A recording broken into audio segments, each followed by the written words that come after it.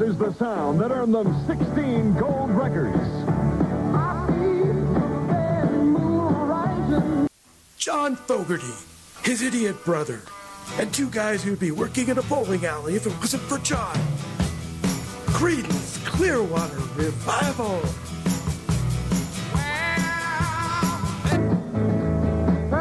This is the one, the ultimate collection. Creedence Clearwater Revival's greatest hits on 3 LPs or 2 cassettes. This is your last opportunity to buy TV's biggest selling album at the final price of just $14.95. Call her right now to ensure delivery. Supplies are limited. To order, use your credit card and call 1-800-228-5100. If busy, call 1-800-441-1234.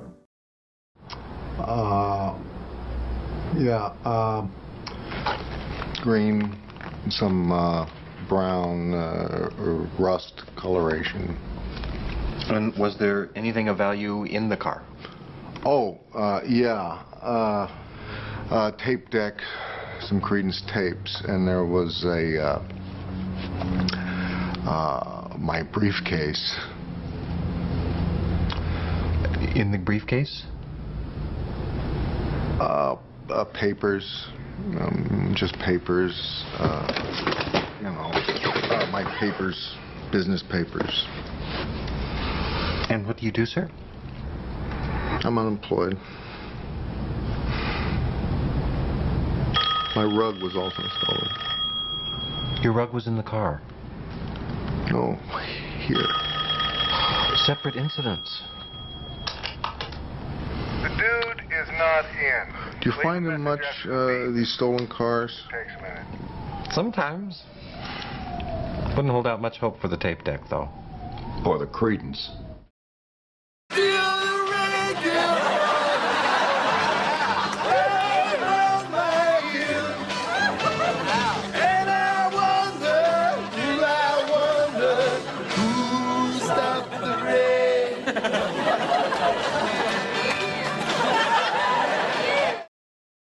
That's not all you were noticing. Then I noticed this here, very, very funny. Did he tell you his name was Mary as well as advertising it? He was introduced as Mary, but...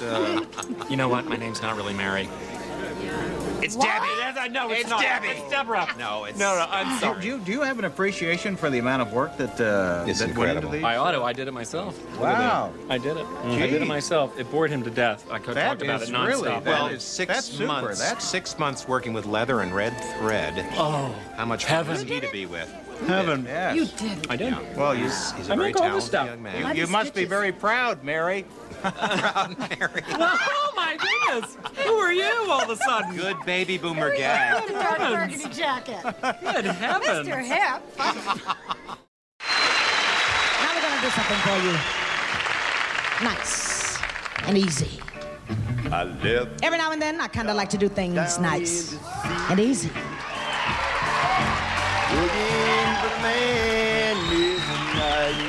But I guess you're thinking by now that there's just one thing, and that is that we never, ever do nothing nice and easy. Well, now you see, it's because we like to do it nice and rough. We're going to take the beginning of this song, and we're going to do it easy. But then we're going to do the finish rough. This is the way we do. Proud Mary.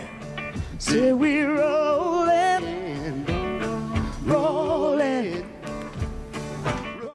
All right, welcome to episode 42, Creedence Clearwater Revival. Obviously, that last bit was the late, great Tina Turner and Ike. By the way, Ike Turner in a lot of these old videos used to rock like a Beatles or a John Fogerty wig. It's the most bizarre fucking thing ever. Dude, you're killing me with that wig. I mean, what is up with that? I don't know, like what he was thinking. Was it a Beatles wig? It must have been, right? Or was it a John Fogerty wig? It could have been. Anyway. Just knowing what we know about Ike Turnernow, can you imagine how much scarier he must have been with that weird wig? It's like he was already scary, like beating her up and shit, but he comes at you with that crazy wig. He just looks insane. I know. It really is amazing.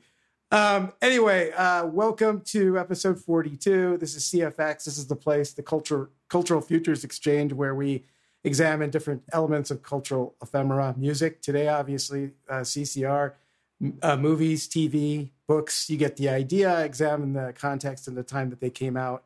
What's happened since? Our take on a future evaluation in a kind of stock market, long, short, neutral kind of way. And that's what we do here. And so today we have Creedence, Clearwater Revival, and Slip. Why don't you tell us a little bit about your personal history with CCR here? I will, but before I do that, I think as of today, we are also going to announce the change of our podcast name. It's now the Cultural Chuglin Exchange. Yeah. So keep on chugling. We'll be talking about a lot of chugling. Yes. Especially from rate, Doug Clifford, right? Yeah, exactly. I think that's what Doug Clifford was doing, right? He kept on chugling all with the groupies. Yes. We'll be talking about his antics. It's funny. This is one of the bands that I just know all the members. Like it's like I know all the members of Quiet Riot. The Beatles. Obviously, everybody knows all the members, right? Kiss probably is another one, but Creedence is one of those. I just always knew all the members. I knew their names. It's just so interesting to me, especially given what we're going to say about the band and how, let's just say, it's kind of a band. Yeah. It's kind of one dude. Yeah. At any rate, so vague early memories. It's funny because there's this kind of weird time during the early 70s where when I first got into music, it was all about the album-oriented rock, right? And I think you're probably the same. Led Zeppelin, right? Yeah. Mostly Led Zeppelin was the big one for me, and the Beatles were kind of both, right? They were pop group, top, because they were the biggest group in the world and all this. But Creedence kind of fell under the radar for me a little bit. They kind of almost put in that Grand Funk Railroad. And so I never really knew when I was young how huge they were, right? At the time, like the fact that we're going to talk about, like for 1 year, they actually outsold the Beatles, which is crazy. And they were only around for like really 3 years, but kind of 4 almost at the max, right? Yeah, but it was just like they were on top the whole time almost, and they were just massive, the biggest band. Anyway, vague early memories, Obviously, as a kid, I remember the whole Boynan thing, which we'll talk about, where that comes from, I was always going to turn our name into Old Toy Rule, you choice. You can't really do it with some of this, but the whole Toyn and Boynan thing. And I remember the TV commercial. There was like a TV commercial that was like Creedence Clearwater Revival, and I don't think it was Chronicle. It was some other compilation. It was probably it was the commercial that we played at the beginning. Yeah, it was that commercial, right? Some Saul Zaentz scam, but anyway, I remember that. I remember hearing that, and I remember my, really early on, my stepdad was a huge fan of Creedence. He would totally get back into John Fogerty in the 80s, like a lot of baby boomers would with Center Field. But he had Cosmo's Factory. And I remember finding that on vinyl and thinking, God, this looks so old and clunky because it's just this real faded cover. They're just in the little studio they used, which was part of I think it was just a warehouse or something in the back. And they're all just on equipment and it looks all faded. And it's a fucking amazing record, and I put it on and I was like, whoa, I know I've heard these, and then I remember, when I was getting older and I was getting more into classic rock, from Led Zeppelin to Pink Floyd to you name it, the Who, the Kinks, whatever. I got a Rolling Stone record guide, which I always talk about on these episodes because I have both the blue and the red edition. The red edition was late 70s. I got it from the library. And of course, Creedence had all these 5-star albums. 5-star was the highest rating. Creedence had all these 5-star albums. And the one that I gravitated to first was Chronicle, which I think a lot of people did. That's their biggest selling album of all time. One of the greatest compilations ever. Just every great hit they had. And as we'll talk about, the hits were really kind of the highlight, even though there are other great songs that we might play clips from. But the hits, like they would stack these singles and stuff with A-sides and B-sides that were both like hits. And he just wrote tons of hits. And so this Chronicle was this double album, and I remember hearing it. And I remember hearing Fortunate Son and just being floored by the lyrics and just how hard it rocked. And then my dad got Bayou Country at one point. He bought a stack of records from like the garage sale or swap meet, and it had Bayou Country in it. So I heard Bayou Country. And then around that same time, John Fogerty had a huge comeback with Centerfield. All right. And I remember hearing that and kind of being into it. But, looking back at it, we'll talk about what we think about that a little bit. It's kind of out of the scope of most of this. But, I just remember the songs being really memorable and catchy. And, we'll also talk about the lawsuits and stuff like that. And then, of course, later on, the Big Lebowski, the whole great scenes with the one that we played at the beginning with the police interview with Jeff Lebowski. But there's also the great scene of him, hitting the car ceiling and dropping a joint on himself. And we might hear that later. Oh, okay, great. Yeah. And then The Best Show. Okay. So The Best Show, Tom Sharpling, one of my favorite things, over the last a few decades, he would always talk about music, and he did this thing where he was just pissed off about the band. And I totally related to this because as a kid looking at all these record guides, there was no more critically acclaimed band than the band. And I've tried to get into this band about 50 times, just like, oh, let me listen to the Big Pink or whatever, or the band album. Pink, yeah. Music from the Big Pink, the band. And I watched Last Waltz. I've seen it a couple of times. Yep. And look, I think they're a solid band. They have some great songs, but the whole critically acclaimed thing, I mean, it's like Tom was just saying, look, the best American band is fucking Creedence. It's not the band. And I was like, totally. Creedence blows them out of the water. I mean, you look at the songs, but I like this YouTube channel called Taste Like Music. It's kind of a love-hate relationship. It's these three kind of millennial dudes, and they review. I like it because they'll do, we're gonna rank the discography of Whitney Houston. They'll do anything, right? They'll do Whitney Houston. They do a lot of indie rock. I like the Flaming Lips. They'll do Led Zeppelin. And some things I totally agree with their opinion, But man, when they ranked CCR, I was about ready to throw a rock into my computer screen. I was just like freaking out because they love the band. And it's just like such a stupid contest because it's just like... It's not a contest. Yeah. CCR is about 1 billion times better. And I mean, look, if you're going to go by the guys in the band as musicians, yeah, like Robbie Robertson's a pretty... Yeah, the band are better musicians overall, except for Fogerty. Right. Yeah, Fogerty's great. Right. Fogerty is great. Yes. He's a better singer than any of them. Fogerty. Let's be John specific. Fogerty. Yes. John Fogerty. Let's be clear. Yeah. So John Fogerty is as good or better than any of those guys musically. A songwriter wise, he crushes them. 100%. Absolutely. I mean, they have some great songs but to me, they have like one or two really great songs. The rest is okay. And he'll just come up with an album like Green River. It's just good from start to finish, right? Or Willie and the Poor Boys. These are like 5 out of 5 star, 10 out of 10 albums, and he just had so many great iconic songs. And who, look, sometimes more popular is better.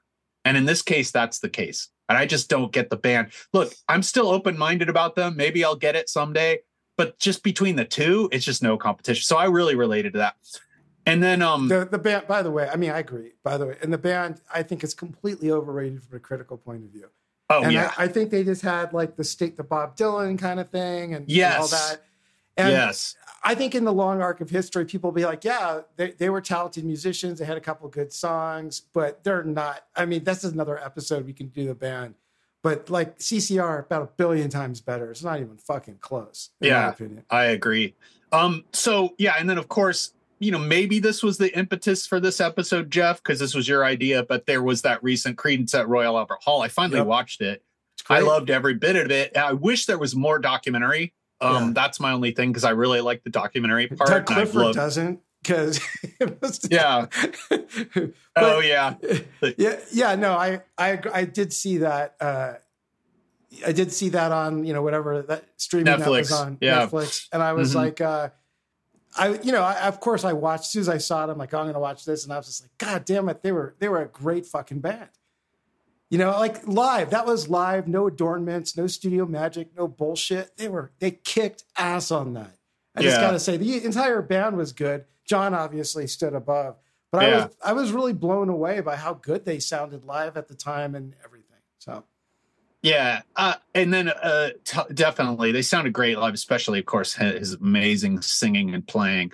But at any rate, I also listened to his audiobook, Fortunate Son, for this episode, and it's him reading it. And so Barb, my wife, was just laughing because, you hear this guy who's like traveling bad. He's like, he's just screaming. And then you hear it read the audiobook, and it's just like this gentle hippie. Yeah.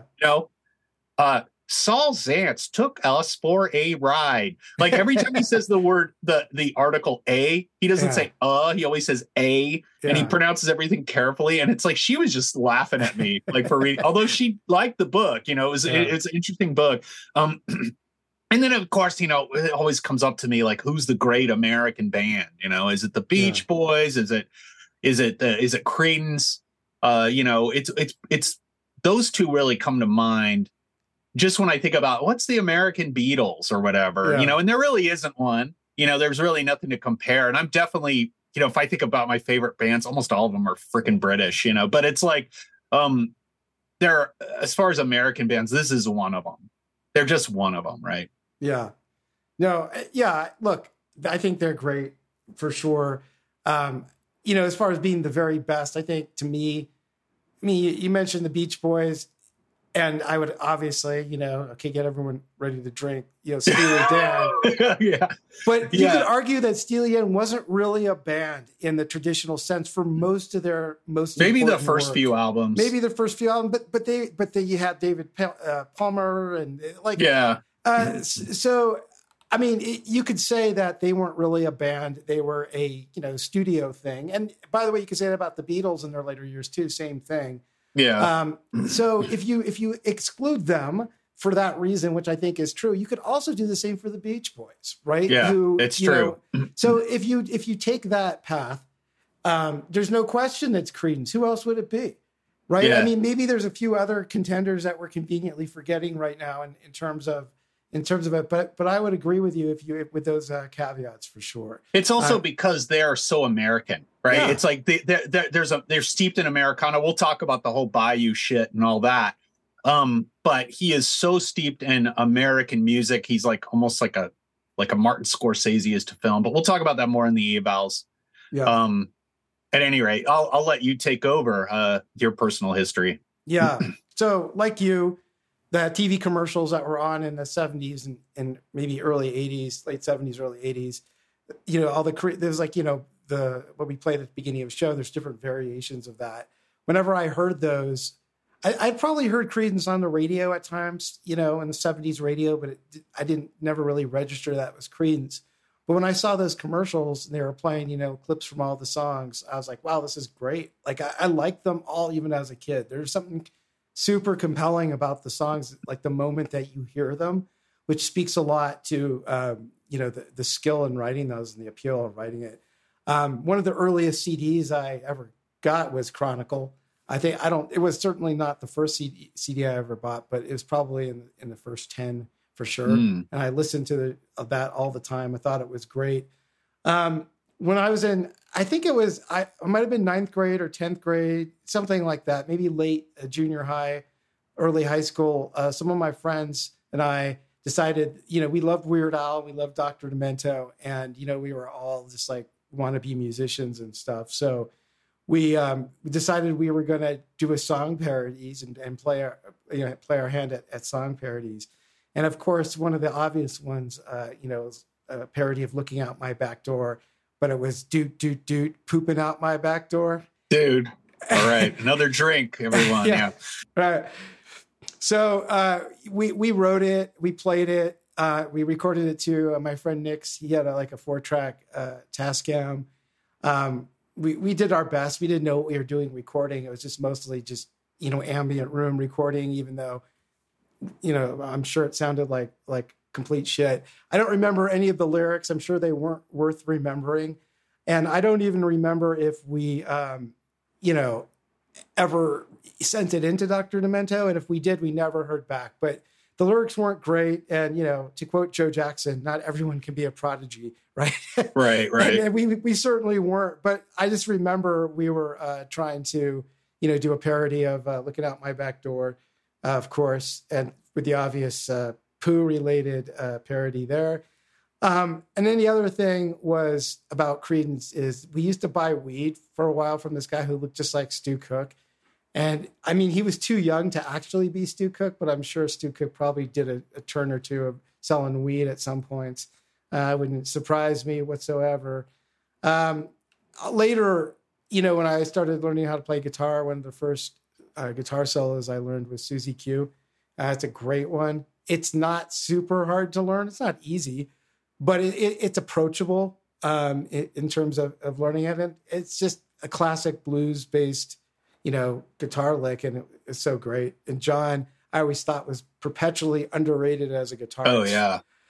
When those lists of all the great guitarists come out, he's never on that list, or he's never very high. And it's like, that's bullshit.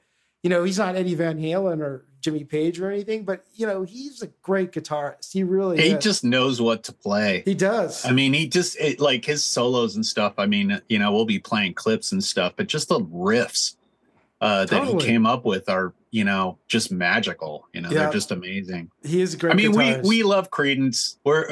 This is an evaluation show.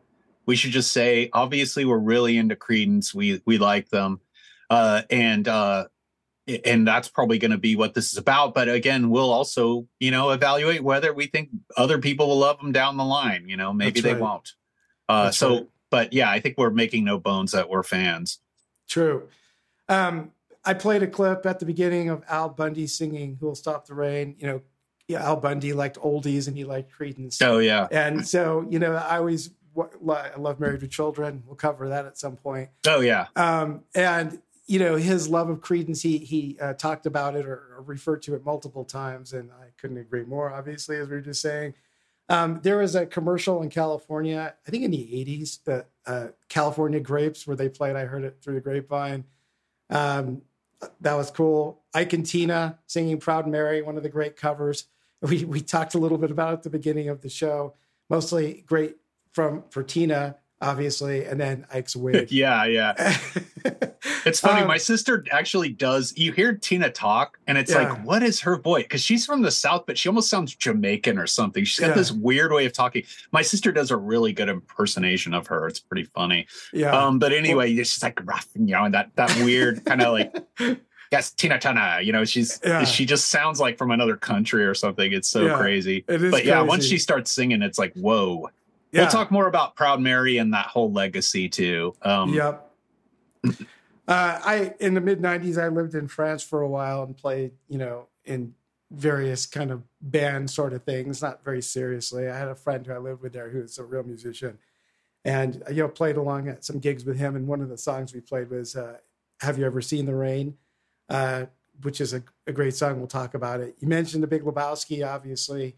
And, we're going to cover that movie at some point. I think it's pretty epic to both of us, and obviously plays a big part in the movie and for the dude. And lastly, I actually kind of sort of met John Fogerty once, I think. Wow. In the early 90s. I was with my dad in Arizona in Scottsdale, and we were for whatever reason, at the Scottsdale Mall. And John Fogerty was there, and he was sitting on his bench with, I don't know, his family or whoever it was. But I walked by and I was like, holy shit, that's John Fogerty. Wow. And I was just kind of like staring at him for a while, and I was like, I just got to say hi to him. And I just like went up to him. I said, hi, John, big fan. He's like, hey, thanks. That was it. Yeah. So it was him for sure. He was rocking that 80s hair that he had on center field. And all that, but yeah, it was cool to I occupied the same space time. That's cool. That's cool with John Fogerty. So there you go. Why don't you help us understand the zeitgeist here? Yeah, the zeitgeist. First, I'm going to talk about his influences because they're all over the place. I mean, as a kid, he was really into all kinds of different music. He was super open. But one of the first things he mentions, which is kind of interesting to me, is the songwriter Stephen Foster from the late 19th century. And of course, Stephen Foster wrote, My Darling Clementine, Oh, Susanna, Beautiful Dreamer, Camptown Races, all these songs that you sang when you were a kid that have been, talk about standing the test of time. These songs have just lasted.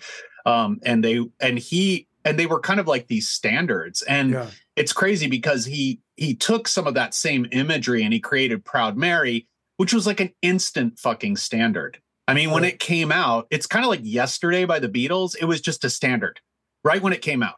You know, it was one of these songs that just immediately resonated, and it's full with that imagery, and we'll talk more about that.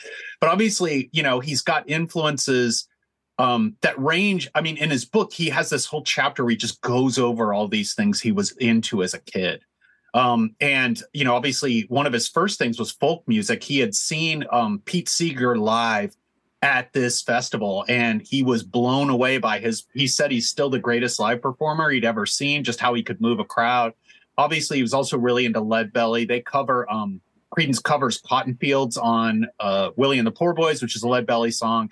You know, Leadbelly's that kind of blues folk.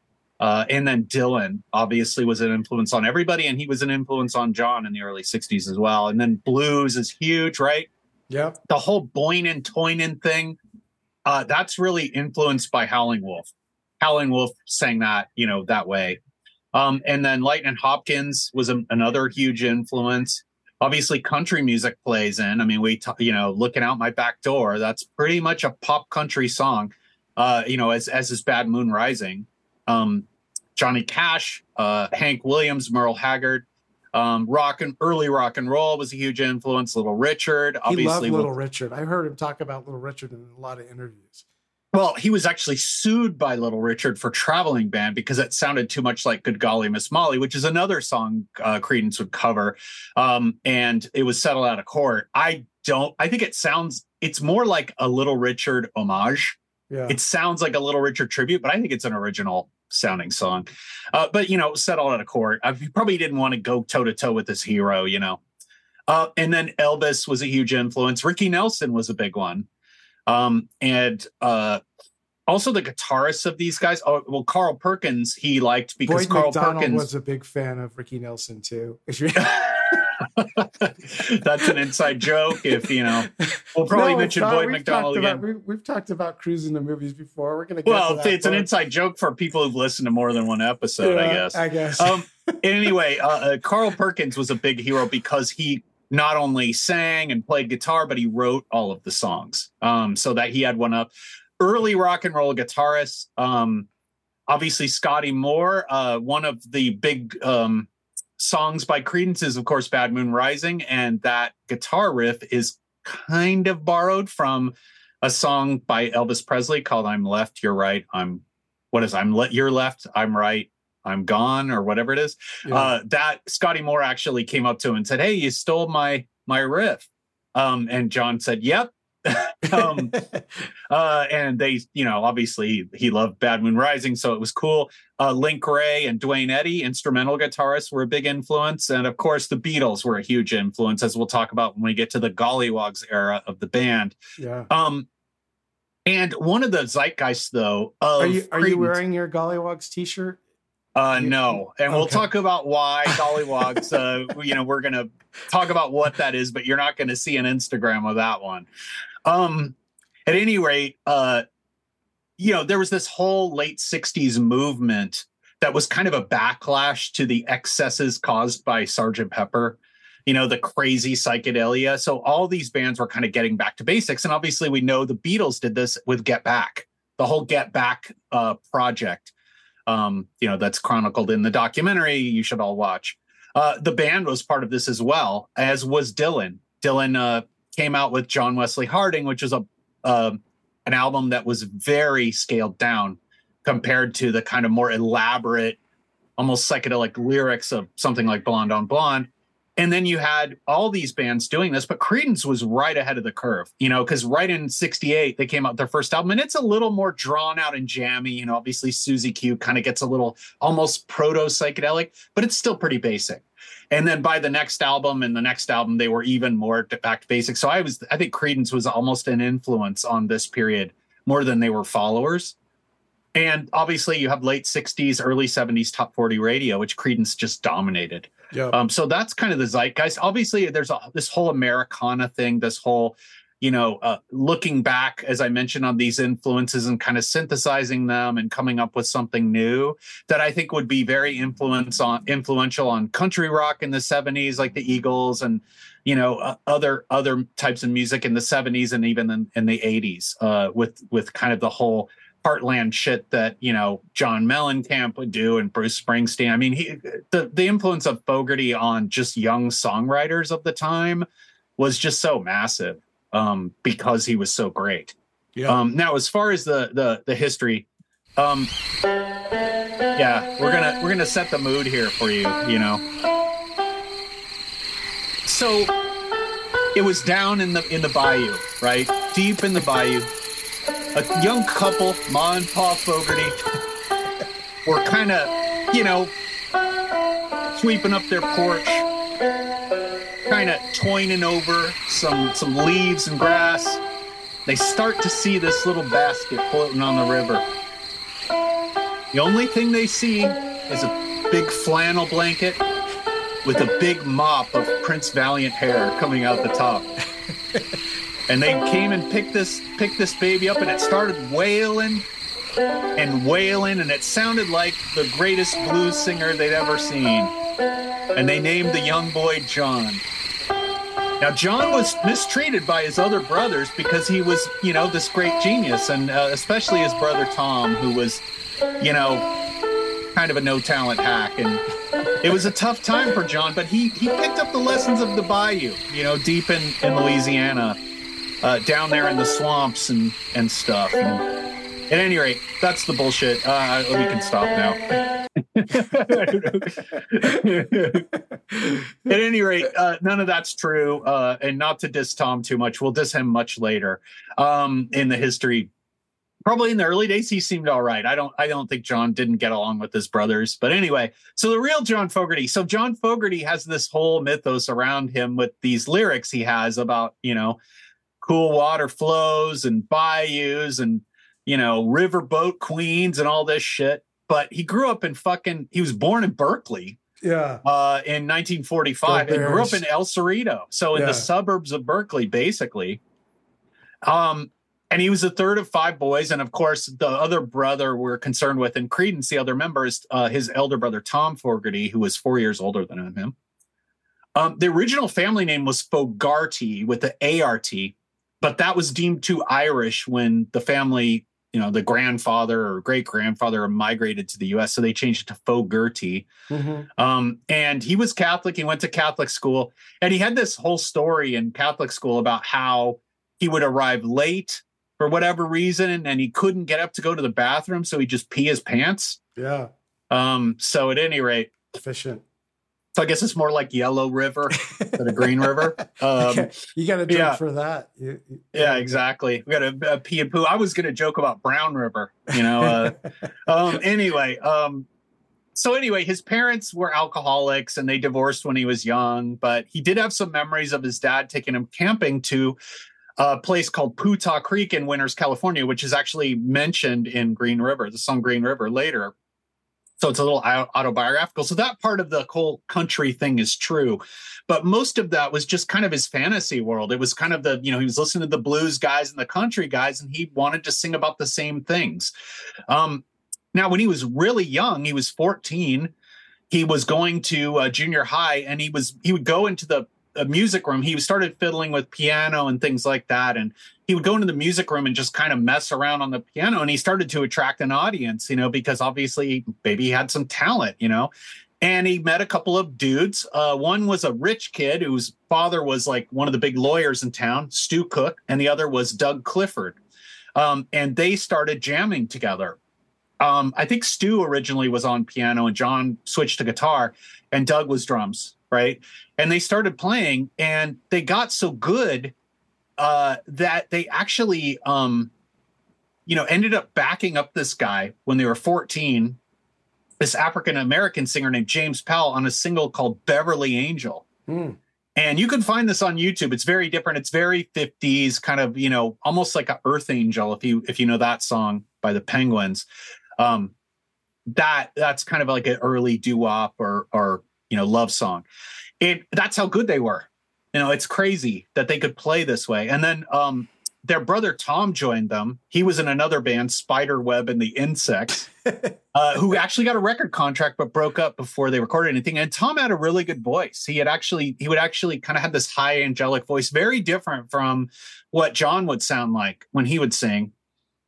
And they recorded a bunch of singles, including John's first real composition, because originally they were doing covers, and it was Have You Ever Been Lonely was his first composition. Again, all this stuff is on YouTube, so you can listen to it. We're going to play one early song, but that's about it, just because I really like this one early song, so I want to play it. But then they signed to Fantasy Records in 1964, and the reason they did that was they had seen a little local television documentary about the record label, because the record label had been around since the 50s, and it was mostly a jazz record label. And they had once had these great artists like Jerry Mulligan, Chet Baker, and of course the great Dave Brubeck on their label. But because of their their incompetence and bad business practices, as we'll get to more when we come to Creedence, they had lost all these artists, so they were kind of struggling. But then they had Vince Guaraldi. Most people know him from the Charlie Brown music on the Charlie Brown Christmas special, the jazz pianist. He had this hit called Cast Your Fate to the Wind that was a big hit for Fantasy. And so they had seen that this was this local record company, and they just went over there with their music and got signed. It was originally run by a guy named Max Weiss. Later it would be Saul Zaentz, but we'll talk about him in a bit. So when they joined the record label, obviously this was in 64.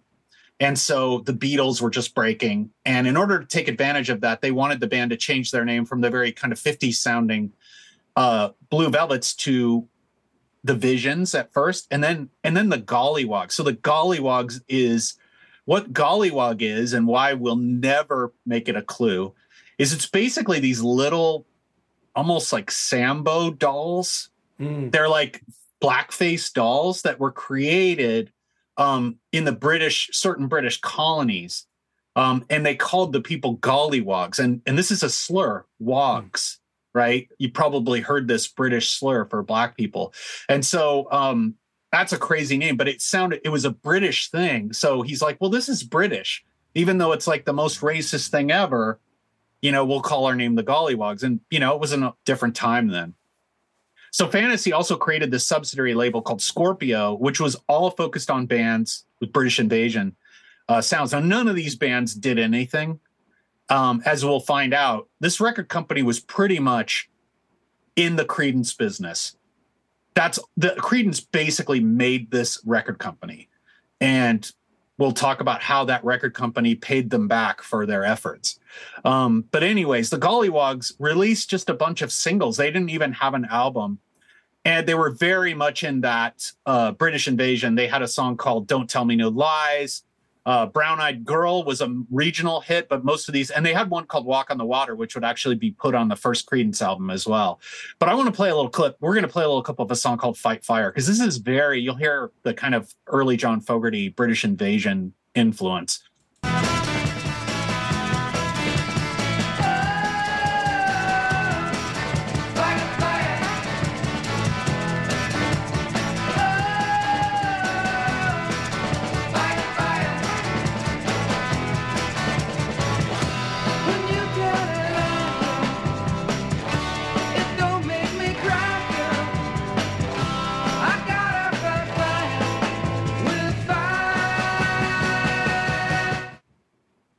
Yeah, so very different than what he would do later, but still super catchy. Like, it could have been a hit. Yeah. I mean, it sounds like, to me, it sounds like something from the Nuggets collection or something, like 60s Garage, like a lost 60s Garage classic.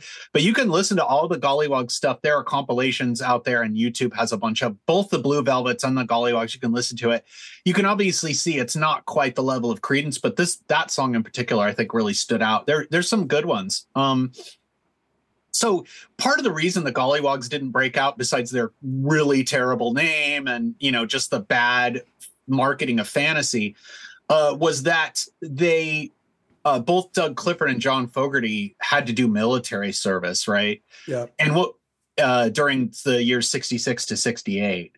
And this kind of prevented them from really breaking out. Fogerty was in the Army Reserves. And funny thing is he was about to be drafted, and he got his drafting paperwork, and he convinced the guy, this great guy with the Army Reserves, to kind of backdate his Army Reserve paperwork so it looked like was already in the Army Reserves when he got the draft paperwork. Nice. So he didn't have to go to Vietnam, which we're all thankful for.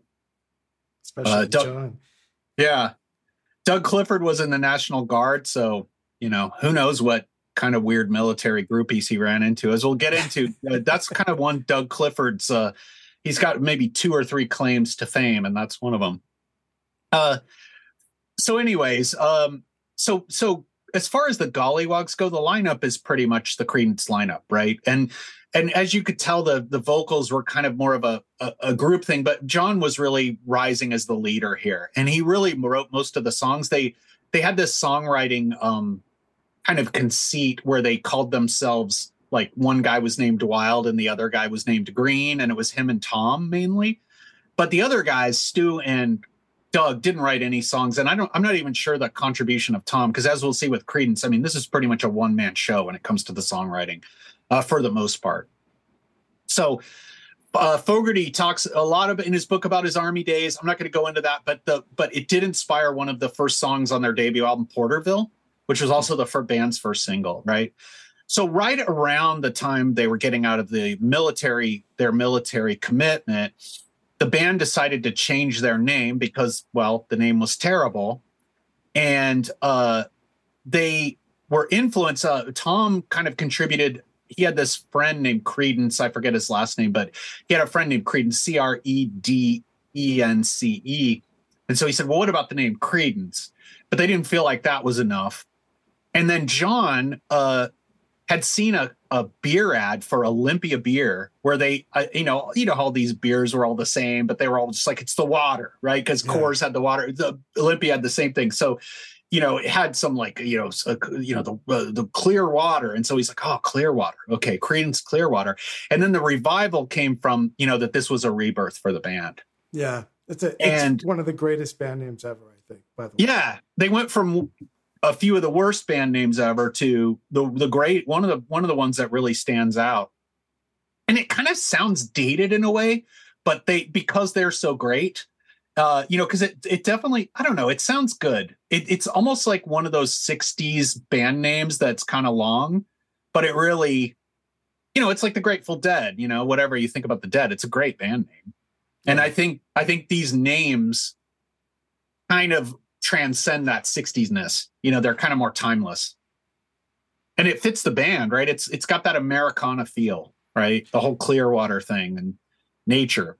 Yeah. But I'll agree with you there. So around this time, Saul Zaentz, who had been with Fantasy since 1955, I think he was in sales. He purchased the label from the brothers Max and Saul Weiss in 1967. And he came up with this contract, and I'll try to get into some of the weeds with these negotiations because it's important to the story. But, to be honest, it's hard to wrap your head around some of this stuff. And I think that's how it was designed. I think it was designed to be confusing for the band so that Saul could rip them off. I mean, this guy, let's just say this guy was RIP, but not rest in peace, because this guy's one of the worst figures in the music business in history. I mean, he really was a criminal. He should have been in jail. Wow. For what he did to Creedence.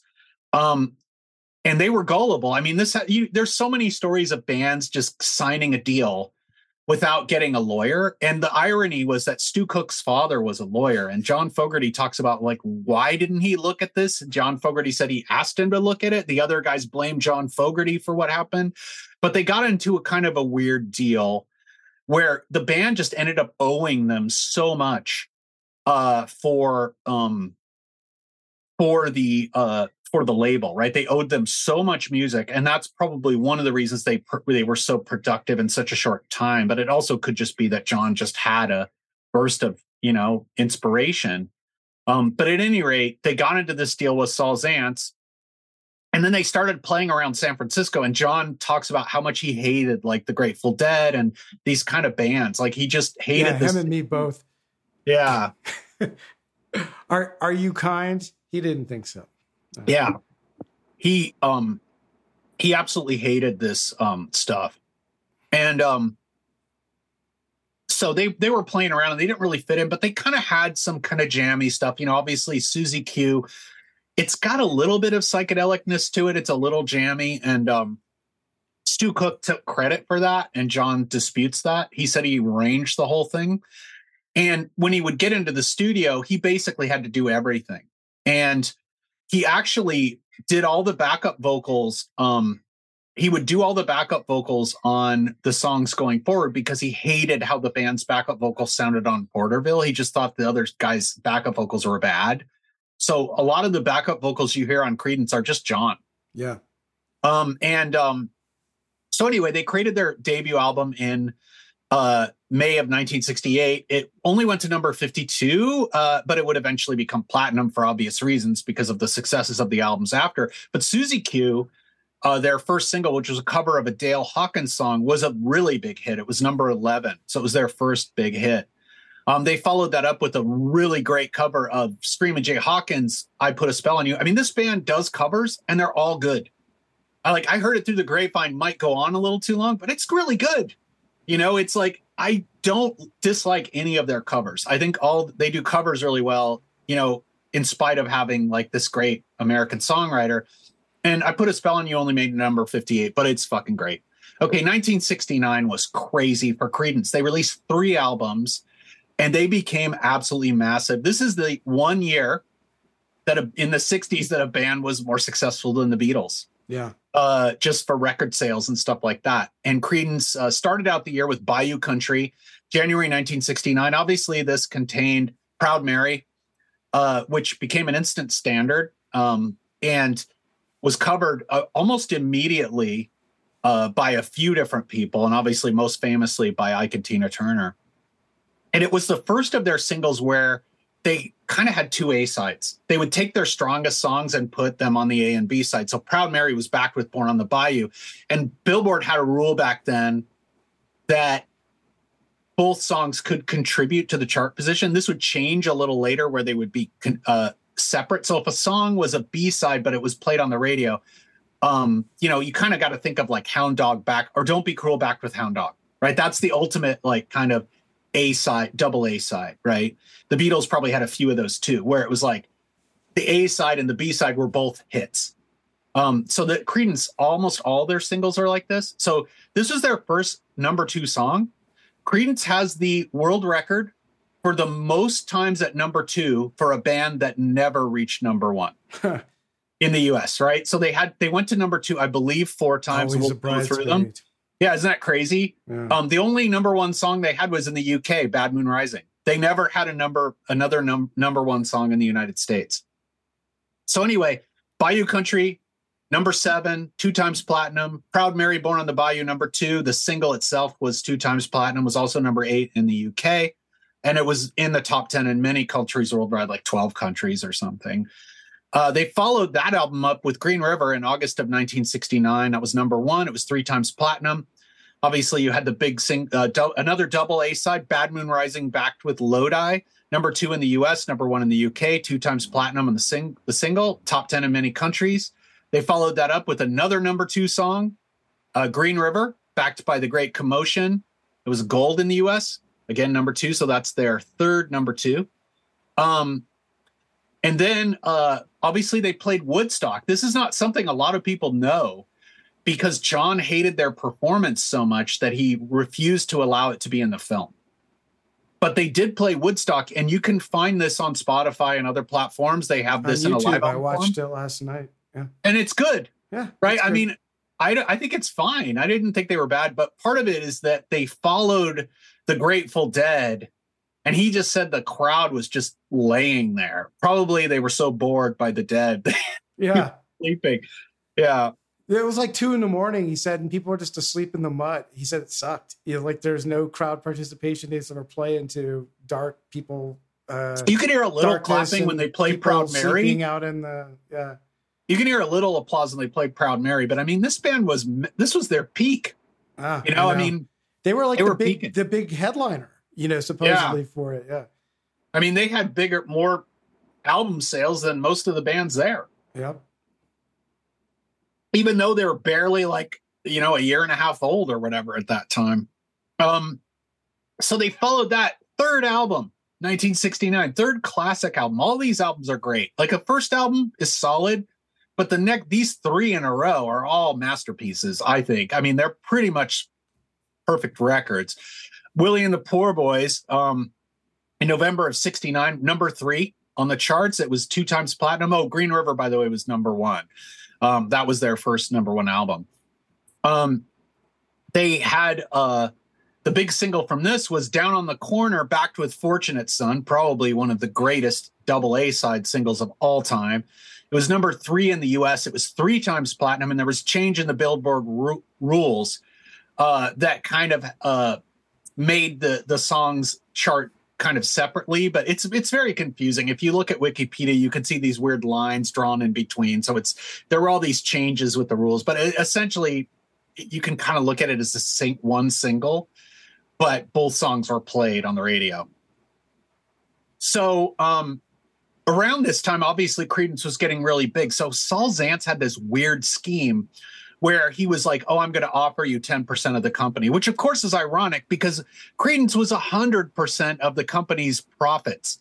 I mean, there were no other artists on Fantasy making any money. And Creedence was basically bankrolling this guy. They should have been given like 90% of the company. And, but he had this weird thing where they set up this bank called Castle Bank in the Cayman Islands. Now, if I ever hear the Cayman Islands or Bermuda, I just think, okay, this is obviously not above board. Some kind of shell company offshore. Yeah, and the mafia guys were in there. The mafia was involved and stuff, and it would kind of come apart in the 70s. Like the feds would get in there, and Creedence would basically lose all their money. So yeah, it was like a total scam. Okay, so. Obviously 69 was a huge year. They at this time they're kind of just basking in their success, even though things are going to kind of fall apart that are being set up now by Saul Zaentz. They have the Royal Albert Hall concert in early 1970, and they released Cosmo's Factory, their biggest selling album, July of 1970. Is the Royal Albert Hall, obviously in London, is that where John Paul Jones saw him and stole his haircut? Yeah, I don't know. I don't know if they've ever been seen in the same place at the same time. Maybe they traded wigs. Maybe. I'm not sure. Because John Paul Jones was rocking that Prince Valiant thing. Not to the same, I mean, it was a little more uniform than John Fogerty's bowl cut, but it was in the same vein, right? It's true. They looked like a couple of stately lords with that fucking hair, man. It's so weird. When are you going to comb your hair into that? That's what I don't know. I could do it. It might be kind of, I don't know, straw-like now because, I'm old and gray. Yeah. Have the gray Prince Valiant. I can probably do it. I think he should. I mean, it could be, it could be one of the great comeback hairdos. I'm just saying. Mm-hmm. It could be, man. I might have to do it in honor of those guys. Yeah. So anyway, okay, so back to the history. Cosmos Factory, July 1970, number 1, 4 times platinum. And 2 more number 2 singles, Traveling Band and Who'll Stop the Rain. Again, double A side, number 2. The single sold 1 million copies, is platinum. Up Around the Bend, backed with Run Through the Jungle, only made it to number 4, but again was platinum. And then Looking Out My Back Door, backed with Long As I Can See the Light, was another number 2. So I think it's like 5. Yeah. Now, there are other artists that have had more number 2 songs, like Madonna, but she's actually had a number 1 song. Creedence never had a number 1 song. It's kind of criminal. There's a great episode of one of my favorite podcasts I highly recommend to listeners, Hit Parade, where it's all about Creedence, and it talks about what songs were number 1. And almost all of them are terrible. I forget, there might be a Beatles song in there, but most of them are just like stuff you've never heard of, or just like, I don't know, Tommy James and the Shondells. I do like them, but or Dizzy. I like that, but I don't think it's as good as like fucking Fortunate Son. I'm sorry. Yeah. At any rate, so they followed this up in 1970 with Pendulum. Now, this was an album where there started to be some tensions in the band because they were jealous. The other guys were jealous. John was getting all the attention because he did all the work. He wrote all the songs. He would even tell them what to play. he would tell Stu what to play. And Stu really had trouble with things like Down on the Corner because it's kind of a funky rhythm and he couldn't get the rhythm down. But if you watch that Royal Albert Hall, they're all really pretty solid. You know, like Tom Fogerty's basic, but he's not a bad rhythm player. And Stu is pretty good and Doug is decent, you know? Yeah. But they're decent, but they're not. Obviously, if you watch that concert, there's one guy who just towers above the others. I mean, he's playing like a maniac. He sings incredibly. His charisma is just way greater than the others. Although Stu looks pretty awesome. Let's just face it, with those granny glasses. He's kind of got that look. Yeah, it makes you want to buy weed from him, I'm telling you. Yeah, it's true. It's true. And then Doug, of course, as we kind of alluded to, one tale that John Fogerty says, like the first time they ever went on tour, he went to go, I think him and Doug were sharing a hotel room, and he went to go to the room and he just heard these groans and moans. Within like 10 minutes, Doug had got some hippie groupie and was going at it. All right. So the band, you know, they wanted to do something different. The other band members wanted to participate more. Now, they didn't start doing that yet, but they wanted to do something a little more experimental because obviously Creedence's albums are pretty basic, right? They're pretty basic. They're short. They're basically made up of 2 to 3 minute songs for the most part. Now, they did start to stretch out a little bit. This is after the first album, which is a little more, the first couple albums, which are a little more extended, but the last few were more basic. And then on Cosmos, they do have a long version of I Heard It Through the Grapevine, which is like something like 10 minutes long. But that's pretty straightforward, really. But in Pendulum, they tried to do some weirder things. And they had this one song at the end called Rude Awakening, number 2, which is kind of their That's experimental. What you had earlier, right? Right. It's yeah. And it's funny because they all kind of did kooky things. It was kind of like their Revolution number 9, but it's a little more listenable than that. If you know the Beatles experimental collage thing that John Lennon did. It's a little more listenable. It's more musical, but it's probably their worst song because it's just not Creedence. And it's funny because John said that Doug's one contribution to that was he farted into the tape. So, well, let's not underestimate the value of that. But right. So Pendulum is probably the weakest of their recent, their albums since the debut. It does have 1 or 2 great songs on it. One that might even, some people think is even their greatest song, which is Have You Ever Seen the Rain? Backed with Hey Tonight, which is a great rocker, of course. Yeah. Number 8 on the charts, 3 times platinum. So another big hit. Now, after this time, there was kind of a band mutiny. The other guys were practicing together. Like when they recorded Pendulum, before they recorded Pendulum, they started meeting together just to practice with each other without John. And part of the reason was they needed practice. And he actually said that it was good. They were better. He's like, he didn't have to do as much when they were recording Pendulum because they were actually pretty solid at this point. But they kind of had a mutiny and said, we want to do more. We want to write songs. And then also around this time, Tom Fogerty just left. He always was jealous of his brother, right? Because he was far outshone by him. And he's kind of a weird person anyway, as we'll get to. The other 3 guys, I'm getting mostly John's side of the story. If they would write a book, I might, hear the other side. But it sounds like they weren't really concerned with the music. They were more about money. And we'll see that some of their decisions in the future really were not great, with how they related with Saul Zaentz. So Tom left. So there was a little delay before the next album because the 2 guys, according to John Fogerty, they insisted that they write songs too. Mm-hmm. And it's funny because you look, John Fogerty's like, you're in the biggest band in the world and you've never written a song before and you want to write a song for that band?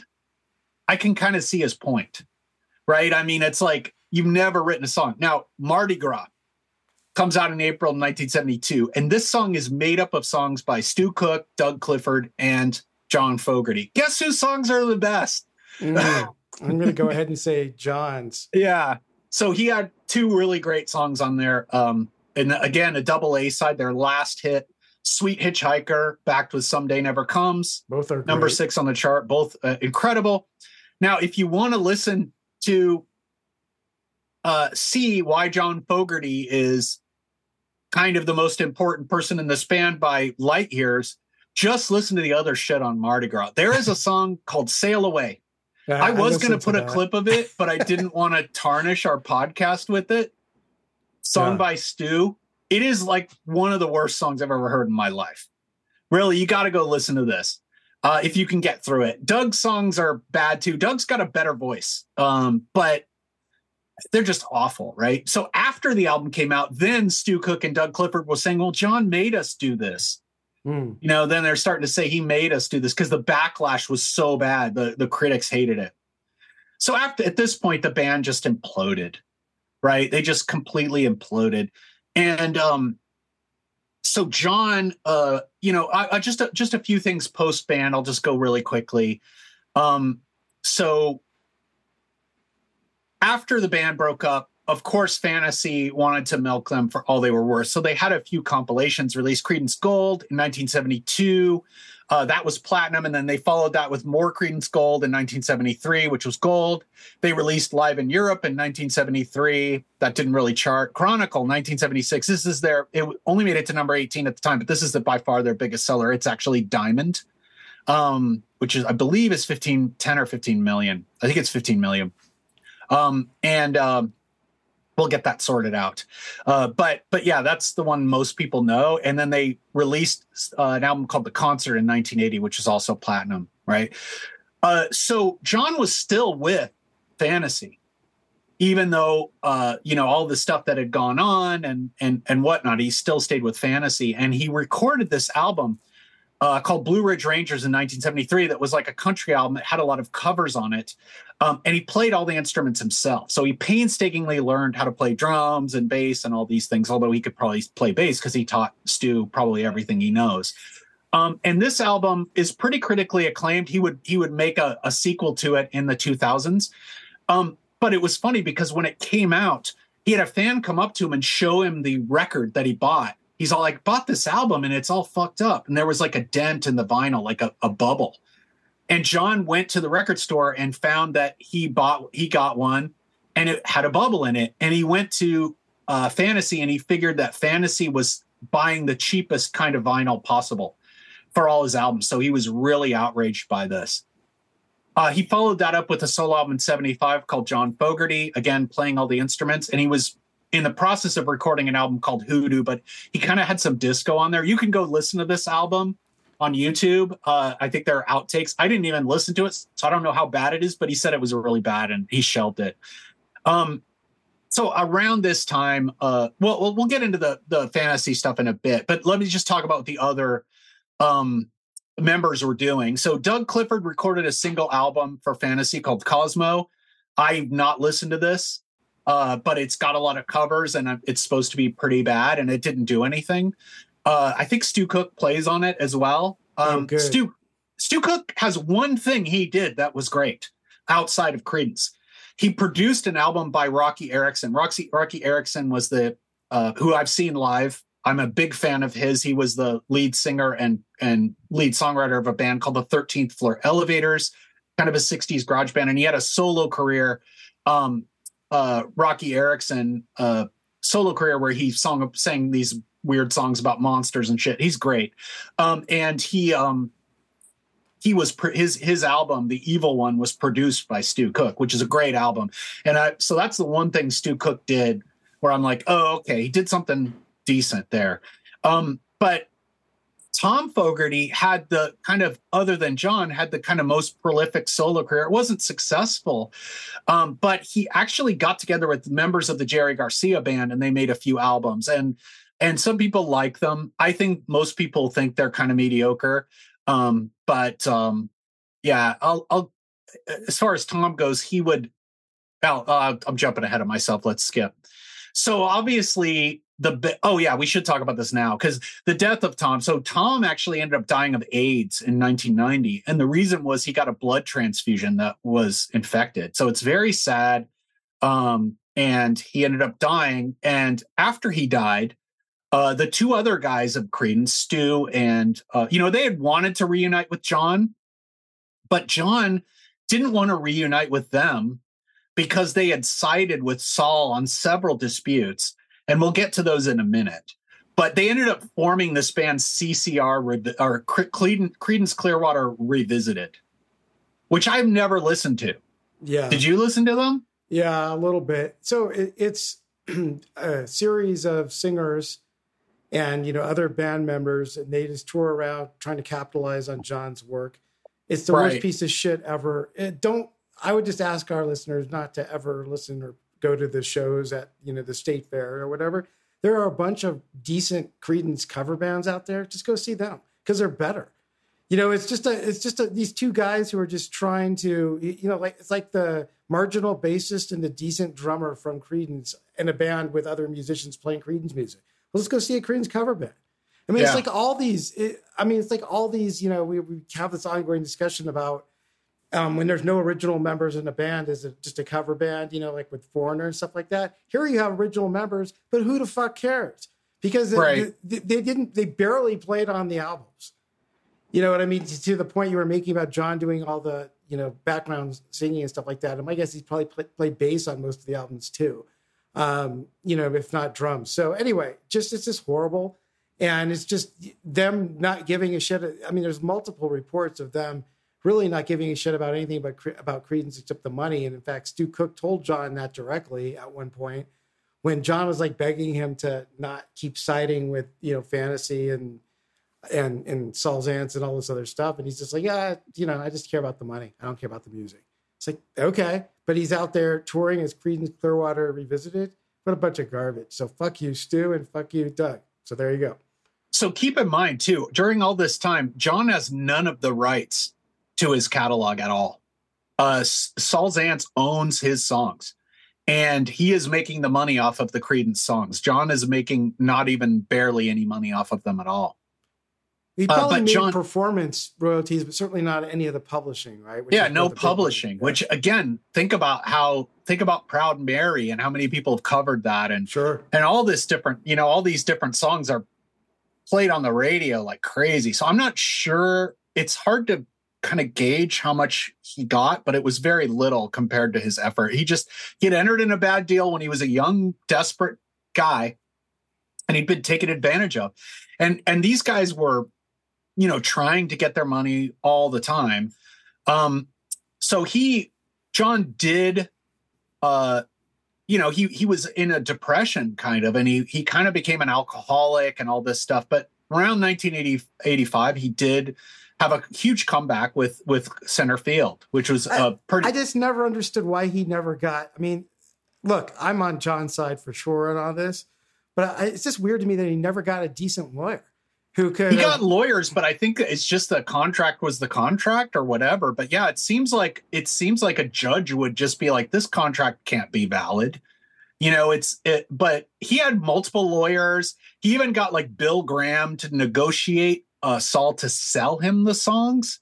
He wanted to just buy the songwriting from him, but he just wanted such an insane amount of money, right? So he eventually got it, and we'll talk about how he did that. But Center Field, he was fighting with Saul's Ants during this whole time, and he was actually, the other band members were kind of suing him too, and there were, he sued them over Creedence Clearwater Revisited, and they were very litigious with each other. And when we get to the Rock and Roll Hall of Fame, that will explain why that happened.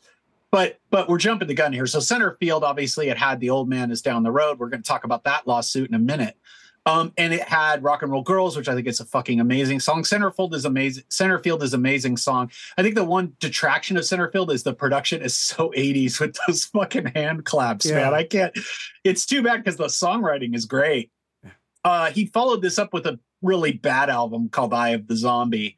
And he was really messed up. He had been married when he was really young, and he had separated from his wife, but he had gotten back together with her for the kids. He had kids, but at this point he divorced his wife, and he met this other young woman and got married. He was starting to become happier. He spent the huge part of the early 90s, making this album called Blue Moon Swamp. This is kind of like his equivalent of like Tom Petty's Wildflowers. Yeah. A lot of people like this album. I think it's okay. I don't think the songs are as memorable as his best stuff. Okay, so as far as the fantasy stuff, it was still going on. During the late 70s, the whole Castle Bank, Cayman Islands thing happened. He was suing Fantasy for the song rights. Now, during all this time, Saul Zaentz is making all this money off of Creedence. So what does he do? He produces some of the greatest films of all time. One Flew Over the Cuckoo's Nest, Amadeus. Well, The English Patient isn't one of the greatest, but it is the best picture, right? So he produces all these films. He buys the rights to the Lords of the Rings films. So he made all that money. I mean, all of this was financed by one person, John Fogerty, who got none of these profits. It's just insane. It's just criminal. He got flannel fucked is what he got. Yeah. And then, of course, there were two major lawsuits that happened in the 80s with Saul Zaentz and John Fogerty. One of them was Saul Zaentz suing John Fogerty for plagiarizing himself. It's so bizarre. Yeah. So John Fogerty wrote a song on Centerfield called The Old Man Is Down the Road. And he said it was a Saul Zaentz sued him for plagiarizing his own song, Run Through the Jungle, which Saul Zaentz owned. And you know who tipped off Saul Zaentz to it sounding similar? Doug Clifford. I heard it was either Doug Clifford or Stu Cook. I've heard Tom Fogerty. It was one of those guys. Yeah, tipped Doug him off. Clifford went over to his buddy Saul Zaentz and said, "Hey, the song Run Through the Jungle sounds just like John's new song," and it was Mr. Doug Clifford himself. So there you go. That's what. So this case went all the way to the Supreme Court, by the way. Yeah. And of course, John won because it's absolutely ridiculous. It's a different song, and it doesn't matter. It's his song. It's so stupid. Yeah. But they actually went through the lawyers went through this crazy thing of like analyzing how songs work. And, it was just crazy that anyone would just not laugh this out of court right away. If I were a judge, I'd be like, I'm not going to fucking try this shit. This is bullshit. And at the same time, there was a defamation lawsuit against John because he had a song on Centerfield called Zaentz Can't Dance. Zaentz can't dance, but he'll steal your money. There's another song on there called Mr. Greed, obviously all about Saul Zaentz. And he was forced to kind of change that to Vance Can't Dance, even though you could still find the original, out there. So during all this time, though, all of the other three guys sided with Saul Zaentz. Including his brother, Tom. Right? And what they also did, which is what happened, that really pissed John off, was Creedence had this thing where they all had to be unanimous to have Creedence's music be used for anything like commercials or anything like that. And he saw that he was at some Shell station and there was some cheesy compilation of 60s hits, and he saw that Creedence was on there. And he was like, what the hell? And he found out that all of the three other members had sold their voting rights to Saul Zaentz.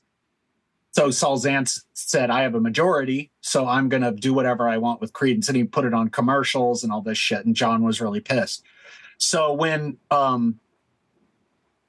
the Rock and Roll Hall of Fame came around and Creedence was inducted in 1993, I believe, John refused to perform with them, right? Because the other two guys wanted to perform with him because Tom had died 3 years before. And he refused to perform with them because of this. Yeah. Because he sold them out and because they constantly sided with Saul. And because, later they would also screw him over with CC Revisited. So he basically did an all-star performance. I forget who was there, but I might have been Bruce Springsteen, because he's really good friends with Bruce Springsteen. They both are mutual admiration society kind of thing. Yeah. By the way, there's a bunch of different conflicting stories about how this went down and if they knew it was happening or not. But I read one story that I just love, so I'm going to choose to believe this, that Stu Cook shows up at the Rock and Roll Hall of Fame with his bass, and, Doug Clifford is, thinking there's going to be a drum set for them to play, and they're getting ready to go and play, and then they're like, yeah, you're not playing. They're like, what do you mean we're not playing? We're just inducted. It's like, yeah, John's not going to play with you. And they look up and he's getting on the stage with Bruce Springsteen and whoever else he was jamming with. And they were just sitting there just like fucking, like Doug Clifford said something like, he goes, I wanted to punch his face in, you know, like all this kind of stuff. I just love they absolutely fisted. John Fogerty absolutely fisted Stu and Doug. You know, it's so great because they totally deserved it. And they just had to sit there and watch John play these songs with Bruce Springsteen and, you know, I don't know, fucking Ringo Starr, whoever was playing that. So I just think I just love that story. And just Stu standing there like with a tear running down his face, holding his bass. That just brings joy to my heart. You know? Yeah, I mean, these guys are real pieces of work. You know, as far as what happened, Saul Zaentz died. Another company picked up the Fantasy label, and they just gave John back his songs as a gesture, because they had some morals and a conscience, which is not something that Saul Zaentz or the other members of Creedence appear to have had. So that's kind of, you know, the history. John, you know, he's gone on. He wouldn't play the songs for years. He, you know, when he toured for center field or whatever, he just plays center field. And of course, the whole crowd wants to hear his songs. But he had been at this jam in the early 90s with Bob Dylan and I think it was Bruce Springsteen. I forget who. But they were all playing their own songs. And then Bob Dylan said, you got to play Proud Mary, man. And John's like, I don't play those songs. And then Bob said, if you don't play Proud Mary, it's going to become an Ike and Tina song because of their version, right? So he eventually relented, and now he plays those songs live. Yeah, but he put on the wig first and then played it just as a tribute to him. Yeah, that's right. All right, man. So that's it for the history. I mean, there's probably more details there, and you know, anybody can read his book. I mean, it really, the weird business shit is hard to even wrap your head around. And I think that's how it was designed. It was designed to hoodwink the band. At any rate, that's the history. So why don't we jump into what we think about Creedence? We've talked about this. The band is solid, you know, at live, especially at the Royal Albert Hall, which is late in their career, actually, relatively speaking. They were really good, a solid band, but the band is John's band. It's all about John. They're just his backup band. There's no question about that. But they sounded good as his backup band. And of course, John sounded great. And I don't know if I'd ever seen them perform live, or I never saw them actually perform live, but on video or anything like that. Until the Royal Albert Hall, where I watched the whole thing. And I was just like, fuck, it was a great show. Like, I was just imagine being in London in 1970 and seeing that. It would have been a great show. I would have walked out of there going like, fuck, they were great. Like, you know, their co-inductees, by the way, that year, 93, you know who it was? Who? Cream. So, so another, I mean, I know you don't like Cream. I love Cream. Well, I think Cream is one of those bands I kind of like keep in the back pocket where I'm going to get it at some point. I do like some songs. I just don't get the hype. I do like a couple of the songs. Yeah. We'll have to cover them. We'll do them. Yeah. I'll have to really reevaluate them too. I really dislike the members individually, with the exception of Jack Bruce, but like not a huge Eric Clapton guy. I mean, he's talent-wise, obviously he's great. Ginger Baker, same, great talent, but just a fucking obnoxious prick. Anyway, back to Creedence. Really impressed with their live sound. My enjoyment of hearing about Doug Clifford's Road Hose was funny. mostly because, I mean, look, the whole groupie thing of that era, it's been done before. Like, read any Led Zeppelin stuff, you know, all that. It's not that interesting, but it's the idea. The thing to me that was funniest was, you know, you made a comment like these are not like probably the top tier of the groupies of the rock world. And so just imagining the kind of, you know, hippie chicks that Doug Clifford was pulling down, you know, on you know, at Holiday Inns in 1968 was making me laugh a lot. I was just kind of thinking about that. That made me laugh. Plus, Doug Clifford's such he's just this big kind of Dan Haggerty, Grizzly Adams looking dude. You know, it's just funny to think about. It was probably the ladies probably, you know, I don't know. They should have aimed higher. Let me just say that way. Anyway, the John being ripped off for plagiarizing his own songs just bends my mind. Like I can't even imagine. I mean, legally, conceptually, I can see it, but I mean, just like from an art point of view, from a just a conscience point of view, it's just ridiculous. And actually, the Supreme Court, instead of working against the citizens of the U.S. and the people of the world, they're worked in for rationality in this case. The songs, I want to play a couple. Let's talk about the music, right? So we've been talking about all these songs. I actually want to play some of them, right? So first off, I want to talk about Bad Moon Rising.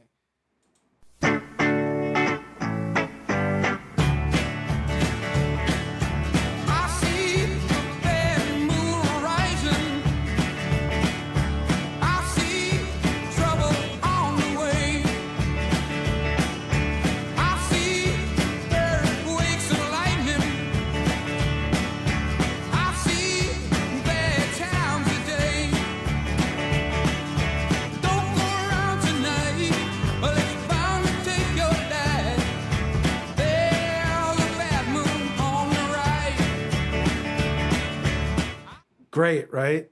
Yeah, the lyrics are amazing on that song too. Apparently, at times he would sing, "There's a bathroom on the right." I don't know if that's true, but I think, I mean, really, that's not a joke. Like, I think, he and a couple of times he was joking around singing, "There's a bathroom on the right" instead of "There's a bad moon on the rise." Anyway, great song there. Susie Q, I mentioned as being early influence on my still fledgling guitar playing. So here is Susie Q and the guitar solo.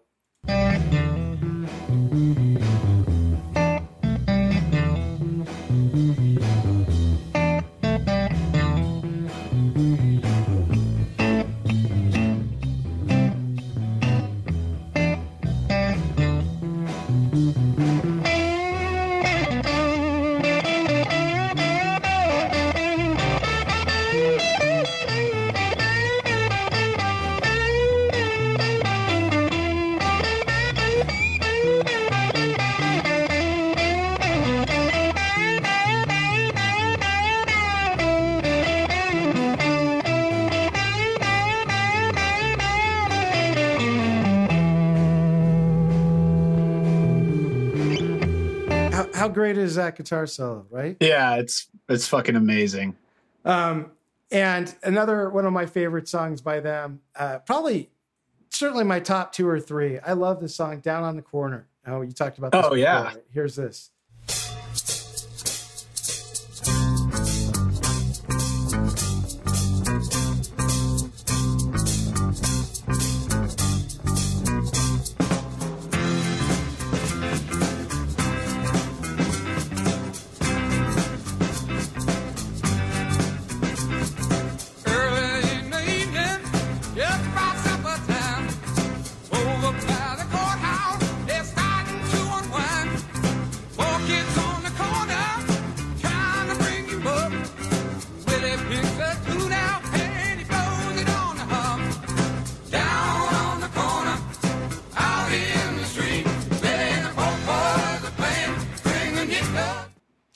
You get the idea. So all those vocals, John Fogerty. Yeah, all the background.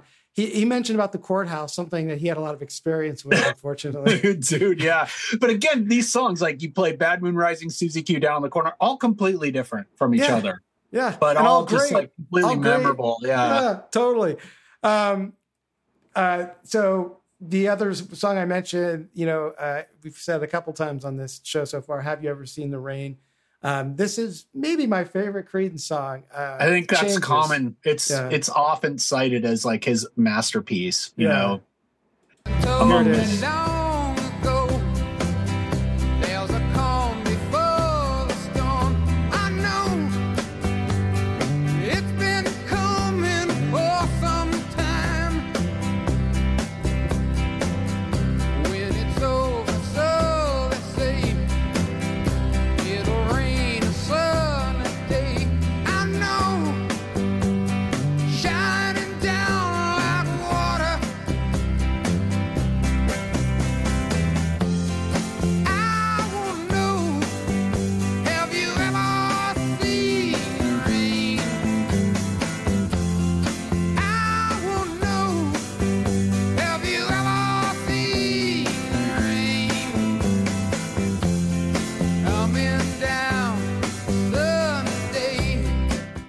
couldn't be simpler musically. Yeah, but great song. I mean, that's the thing. He would say, when I write a song, the thing I know, the skill I have is I know if it's going to be good. Like I know if it's going to be a hit. Like he just had that instinct. And when he heard the other songs by the other guys on Mardi Gras, he's like, I knew they weren't going to be. Yeah. Well, maybe that wasn't so hard to perceive that. But fair enough, though. Yeah. But great song. We mentioned the dude. We mentioned the scene where he is driving in his beater car, banging on the roof, listening to Looking Out My Back Door. Again, one of my favorite Creedence songs for sure. This scene, I'm going to play a little bit of it. I'll play it and I'll talk about this scene for a second. So here's the dude. Look at all the happy creatures dancing on the lawn. Dinosaur controller, listening to Buck Owens.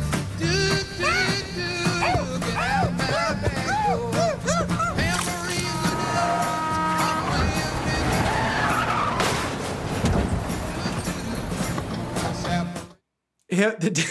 First of all, so good. That's probably my favorite scene in that movie, I have to say. And him trying to, light his roach, trying to smoke it. He's drinking a beer. He's driving down the street. He's listening to Creedence.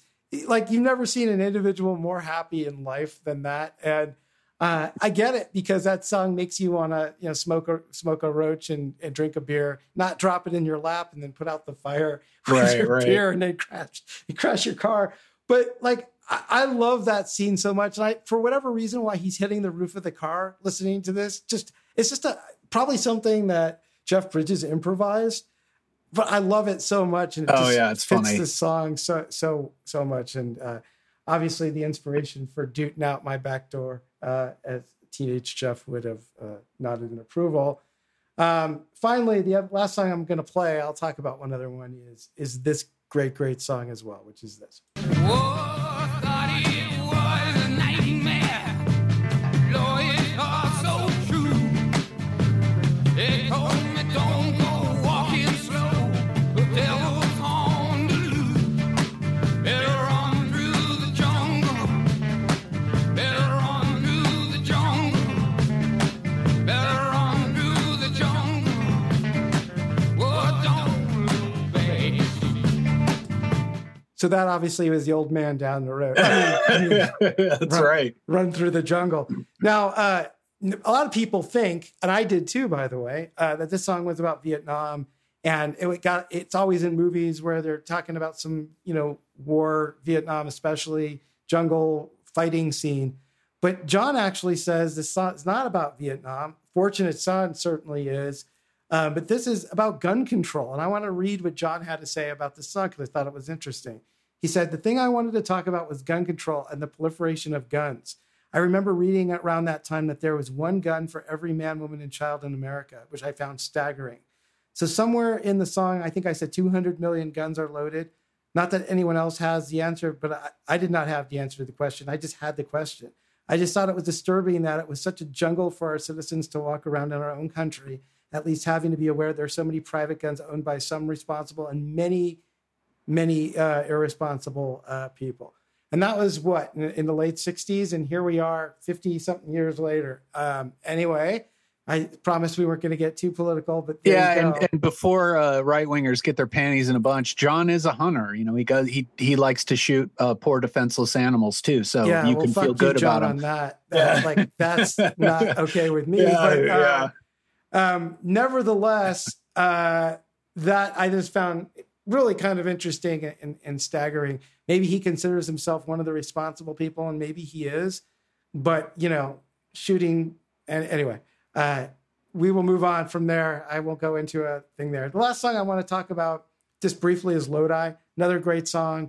Obviously one of his classics, and one of the songs that when you listen to it sounds like some guy from the South talking about some Southern town, but Lodi is actually a Northern California town. That's right. And it is kind of a drab little town that's kind of near it's like in between San Francisco and Sacramento. Yeah, somewhere on the 5 yeah, exactly. Yeah. I'm sure we went there to look at a bunch of cranes. These birds come in once a year and they land all over the fields, but it's basically very rural. There's like farms and shit. Yeah. But I could see being stuck there. Yeah. And you're playing gigs there. I'm sure it's not great. Yeah. Doug Clifford probably would have liked it because it's probably that's right true. Up his alley. But anyway, our final evaluation, like CCR compared with their peers, especially like hippie rock crap like the Dead or the 1810 Fruit Gum Company bullshit or like, come on. Like I can see John Fogerty, like, especially in Berkeley, out of time going, who are these idiots and who listens to this? And he, John, I'm with you, man, because your stuff was like so towers above it. Just incredible. As far as evaluation, and you alluded to this at the beginning of the show. So obviously there's no surprise that, Slip and I are both mammoth, monumental CCR fans. But I was trying to think about this. It's like, is this going to 50 years from now? The lawsuit stuff, no one's going to know. Maybe the long arc of all the hippie crap rock stuff is people aren't going to know. It's hopefully going to fade from people's consciousness. No one will know who Jerry Garcia is, I hope. Sorry, all you Dead fans. And so forth. But I was trying to imagine, like 50 years from now, are people going to listen to this music and think it's good? And I think unequivocally the answer is yes. These songs are absolutely fucking classic. I think they put the classic in classic rock. Like if you are a fan of the future and you like classic rock genre, you're going to like Creedence because it's synonymous. There's nothing about these songs that aren't great. And I think, to the degree that classic rock is still a thing of this era that people listen to in the future, I think Creedence will be right up there. I mean, I'll certainly be listening to them for the rest of my life. I think people will rediscover them and rediscover them and rediscover them. And they just have a timeless, sound.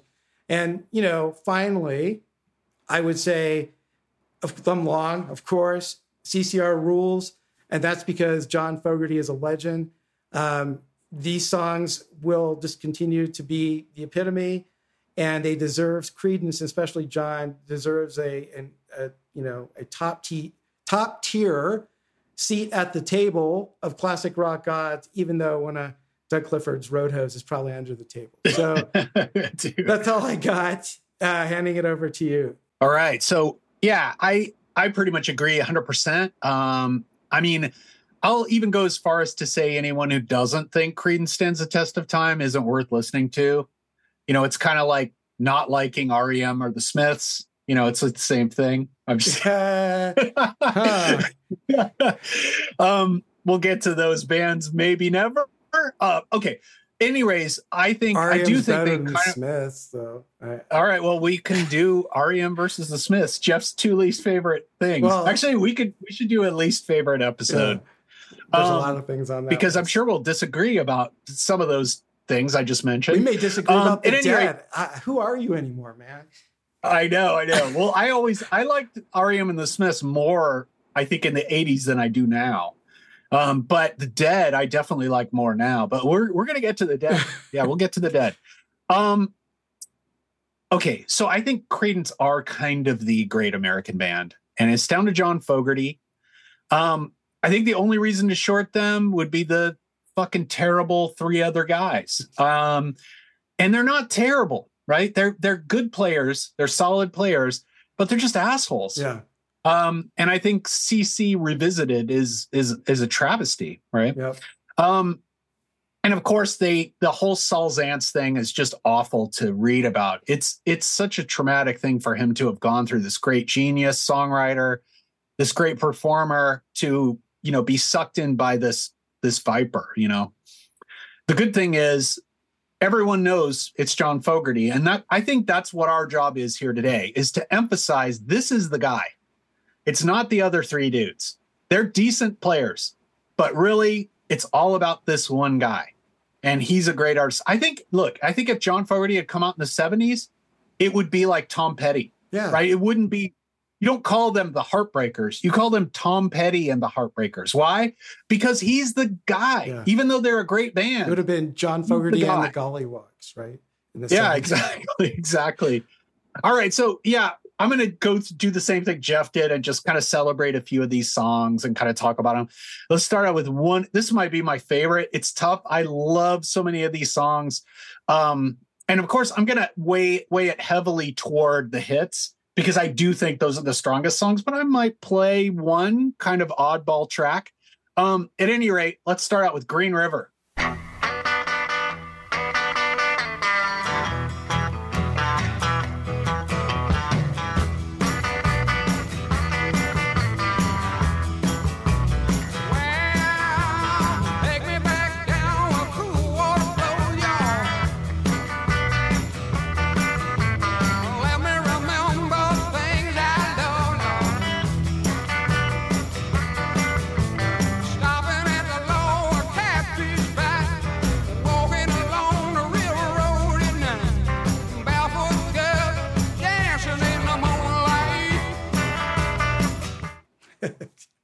Yeah, so I fucking love that. I mean, look, it's tempting to kind of make fun of this dude from El Cerrito, kind of playing like he's some hybrid version of Hank Williams, Lead Belly, and Robert Johnson. Yeah. But, you know, these songs are so good that they're as good as those source material. I mean, they're as good as Hank Williams. They're as good as anybody, you know, and he kind of he kind of synthesizes all these things into something very original and very him. And I think also his lyrics are so evocative. I love lyrics where I always talk about this on the episodes, like you could picture everything. I mean, it's comical, stomping at the log where a catfish bite. And, you know, I can hear the bullfrog calling me and all this shit. But I love barefoot girls dancing in the moonlight. I just have always loved that line. And I just love the wow kind of vocals. I'm with you. And I feel you. Yeah, it's like his fantasy world, you know. It's like you can make fun of that, but I mean, like Robert Plant wasn't fucking living in Middle Earth either. Well, kind of. You know, it's like, but yeah, just your point. Yeah, but I mean, these bands like whatever John Anderson of Yes are fucking you know Rush with their fucking Kubla Khan and shit. You know, it's just his world. This is his world he wanted to be in, you know, and he really nails it, and it's just such a memorable song, and just the way it's arranged, like with the kind of echoey vocals and stuff. And I think Susie Q is a masterpiece of that. I love the backup vocals on Susie Q, the weird you know, that they do, and the weird panning that they have, you know, in the stereo. It's kind of like, okay, we're still trying to be a little psychedelic, but it's kind of raw. You know, it's really cool. And this, of course, this is one song I was tempted to play. I didn't want to, you know, we can't just sit here and play 30 songs. Go listen to Chronicle, you know, just if you've never heard this shit and you're just hearing a little bit of this and going, oh, this sounds good to me. Go listen to Chronicle. It's got everything you want to hear as an intro. And then you can go listen to some of the deeper cuts because the albums are all pretty solid. But this has got one of the best B-sides ever, Commotion. This is one of the hardest rocking Creedence songs. You know, it's one of his greatest vocals. Okay, we can't talk about Creedence without talking about the greatest protest song ever written. I don't think anything even comes close. I love Buffalo Springfield, you know, for what it's worth, great song. I still think that Fortunate Son is the greatest protest song ever written. It's got the best lyrics. It's the hardest rocking. It's got an incredible message. It's really, I think, stood the test of time more than any of the other kind of 60s songs because I think it still rings true today. Let's listen to it. Yeah, and Stephen Stills, you can go suck a bag of dicks. How about that? What's wrong with Stephen Stills?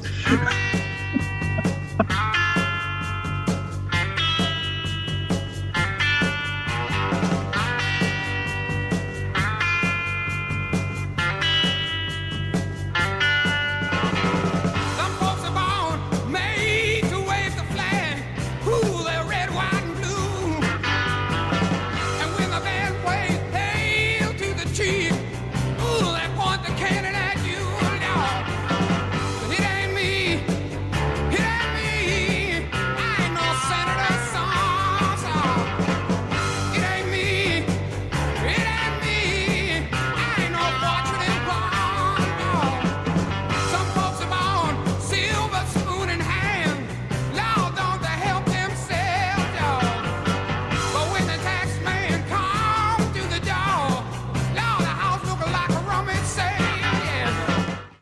Yeah.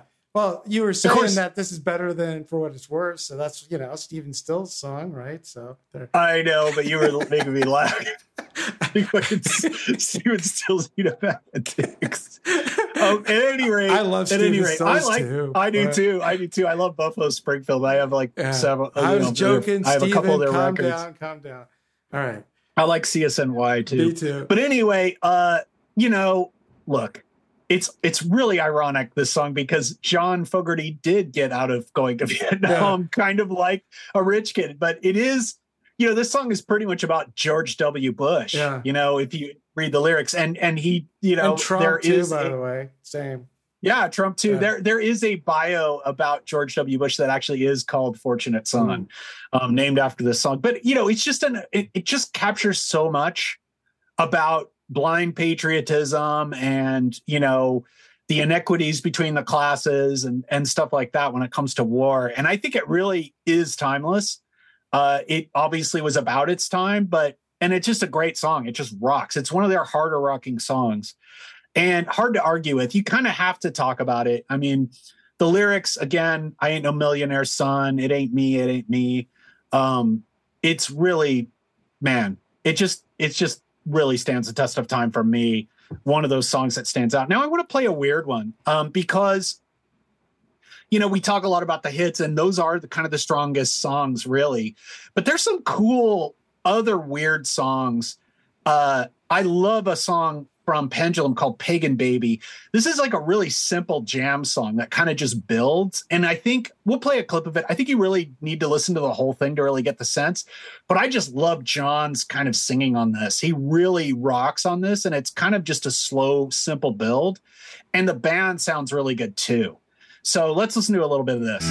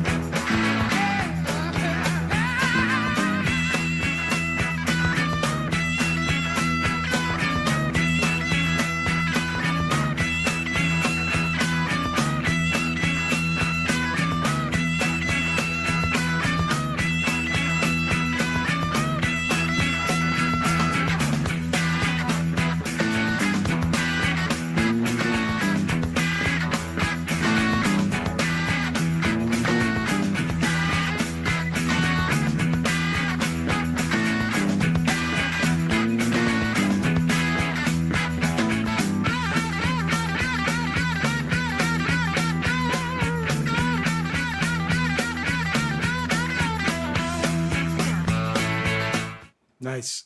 Anyway, it's really cool. If you listen to the whole thing, it's just kind of a jam session, but I just love it. Such a great straight ahead rock voice. Really. Is anyone better? He and his guitar tone is so good.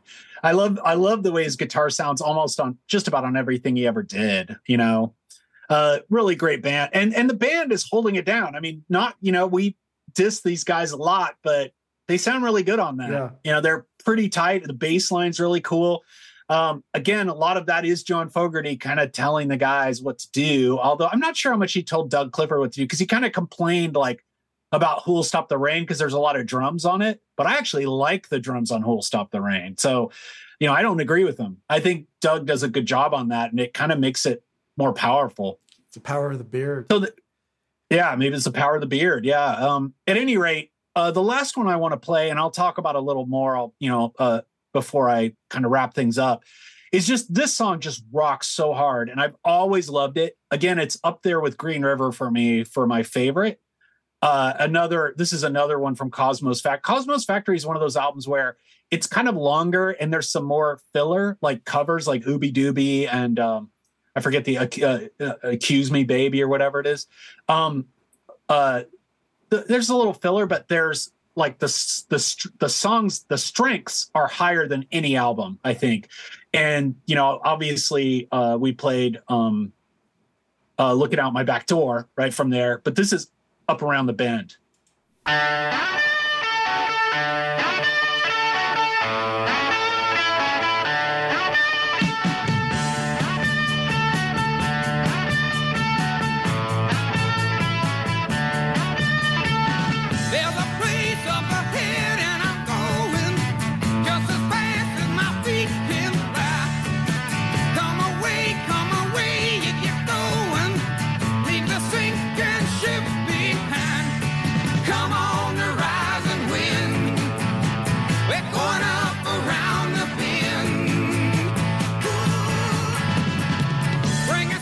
you can hear it's him doing the background vocals too.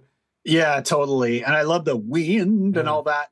And obviously that opening riff is immortal, right? Yeah. It's one of the great riffs of all time. You know, and again, they're just great. We're just kind of celebrating them. And I think, you know, most people who've heard Creedence kind of know some of these songs we played. If again, you can go into the albums. I'd say every album is worth a listen, and even Mardi Gras, just so you can hear the contrast between John Fogerty and the others, even though Mardi Gras is a really tough listen. Just some other highlights. Another song I kind of considered playing, I don't have a clip, is Long As I Can See the Light, which is one of those double A side, you know, it was the B side of Looking Out My Back Door. His vocals are incredible on this song. It kind of shows what he could do with like kind of a more kind of gospel inspired song. Again, the band, as I mentioned, does all these cover versions and they're all good. Susie Q, I Put a Spell on You. I heard it through Grapevine. Actually, I used to hate this version because it goes on a long time and I was always so pro Marvin Gaye. You know, ironically, my favorite version of this song is actually Gladys Knight and the Pips. I think they do it the best. But John Fogerty's version is just up there. You know, it's just as good.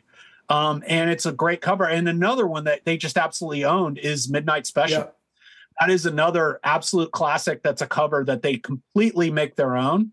And even Good Golly, Miss Molly, you would think you can't cover Little Richard. I mean, come on, but they do it. And because he's such a great singer, they are able to do it. Now, as far as my evaluation, it's pretty much along the lines of Jeff, what Jeff was saying. You know, I'm not even going to short the playing of the other members. I don't think they're remarkable, but they played what the songs needed. And even though they may have had a helping hand from Fogerty, really you can't short them on any of the albums except one. And that's Mardi Gras. And they get that blame. You know, Sail Away, just listen to it. You know, you'll see how terrible this is. And you can see why Stu Cook never did a solo album again. And then John Fogerty, one of the greatest American songwriters, singers, and guitarists, right? I mean, his guitar playing, he plays everything you want to hear, right? What the songs need. The solos are great. You know, he's technically solid, but virtuosically inspired, right? He knows what to play in a song. He's a great player. And then some of the songs are just instant standards. I mean, Proud Mary sounds like it could have been written 200 years ago. I mean, it's like an American, like, epic song, you know, that's, it's just, I mean, cleaned a lot of plates in Memphis, and this whole travelogue about the steamboat, the riverboats and all this. I mean, it's like literature, you know, and the song instantly took off because, you know, it's just great lyrics. Again, I say they may be the best American band ever. The songs will absolutely stand the test of time. I just don't think they can't help but do so because they're just too good. I agree. Right. Yeah. I think a good song is always going to stand the test of time. If it's a decent song, maybe not. If it's a great, great song, it will. And I think these will, right? Yep. At least the hits. And of course, we got to call out Saul Zaentz. I think the one thing message with Saul Zaentz should stand the test of time too, as a precautionary tale for anyone getting into the music business or any other kind of business. Just steer clear of, you know, get a lawyer. Yeah. Don't rely on your flaky friend's dad to read the contract. Actually hire a lawyer. And then the other band members, you know, it's too bad, you know, and it's funny because he's actually now going, well, maybe I would reunite with them again, you know, let bygones be bygones. And they're like, no, it's too late. Yeah. It's like, what? You guys are looking like you guys are nothing. And this guy deigns to even want to play with you again. You should be honored, you know? I mean, especially after all the shit you did to him. They could tour, you know? and fill stadiums, you know, as like the original Creedence. And I mean, look, I don't think they should, just because, I mean, John shouldn't give them the time of day, in my opinion. But financially, I could kind of get it that he would, because but he should sign a deal with them where he's getting the bulk of the money. No one will come out to see. People will go to see John Fogerty tours now. and people like to go see that. But if he goes to Red Rocks and shit, whereas they play the county fair. Yeah, and barely county fair. Like, who fucking see Creedence Clearwater Revisited? Fuck those guys. Yeah. Anyway, all right. I think we're both hugely Creedence forever. Creedence rules. And we're going to play you out with one of the classics that Creedence used to close their shows with. And we advise you to do the same, which is keep on chugling. All right. What's in the